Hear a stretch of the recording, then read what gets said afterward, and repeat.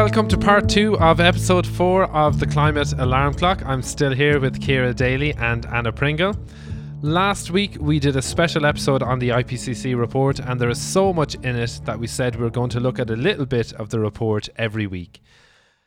So we're going to start this week by looking at some of the stats around energy. And how do you know I love a stat so much? Come on. Darragh, we're still a bit giddy after the wedding story. I know. Yeah, I'm going to really bring you down to earth here. But I think it's important to give these stats and these facts some breathing space. So that's why we're doing this new feature.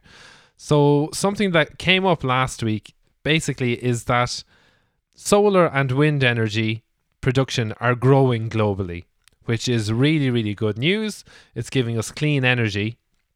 But the problem alongside that is that energy consumption in general is growing. So you mean like as in people are getting solar but they're still using their normal electricity? Exactly. So what we need to be seeing happening is that we are replacing or fossil fuel burning with solar and wind. But at the moment, actually, what we're seeing is that it's just being added on. So the global consumption of electricity is increasing. So while wind and solar are increasing, so too are the emissions from electricity. So we haven't gotten to a place yet where emissions are coming down. Can I give you an example here in Ireland? So we are projecting that we want renewables to go from 7 to 80% of our electricity. But we're also projecting that our electricity needs are going to grow by about 30%. I'm talking up to 2030.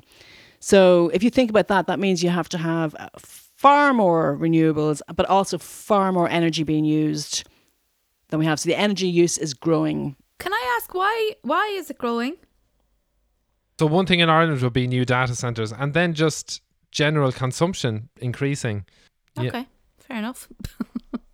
Anytime you've got economic growth, you've got energy growth, as we currently do it. And so electricity needs are growing as you are growing the economy. Data centres is an example of that.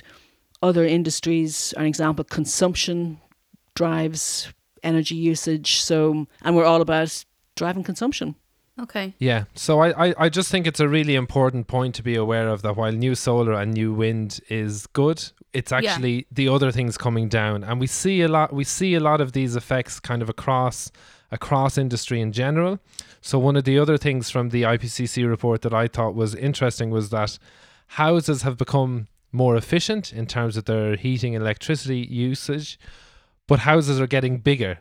So they're needing more electricity usage. Now, obviously, there are places where houses need to get bigger so that people can have, a decent sized house and a relative amount of comfort.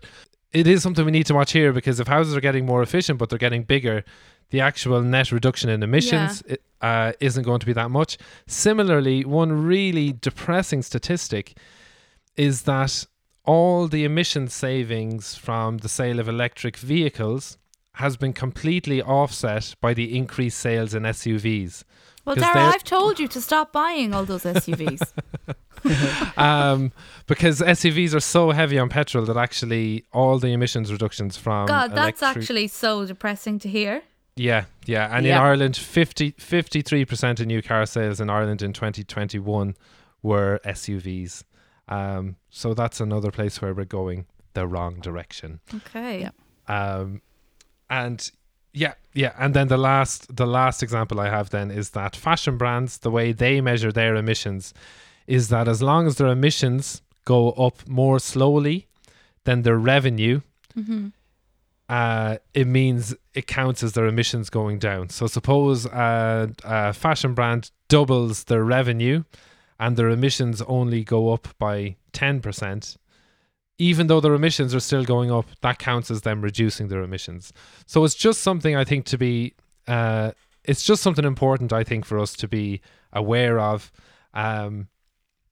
when we hear these things, when we hear about increased good news. We have to look at, well, actually, is this actually doing what it's saying? Are the emissions actually coming down, or is this just a bit of greenwash? Yeah. I'm still trying to process that about the fashion brands, to be honest. So like you can double your profits, but your emission, like they are still slowing down, are they not? They're going up more slowly, but they're still going up. The emissions aren't coming down.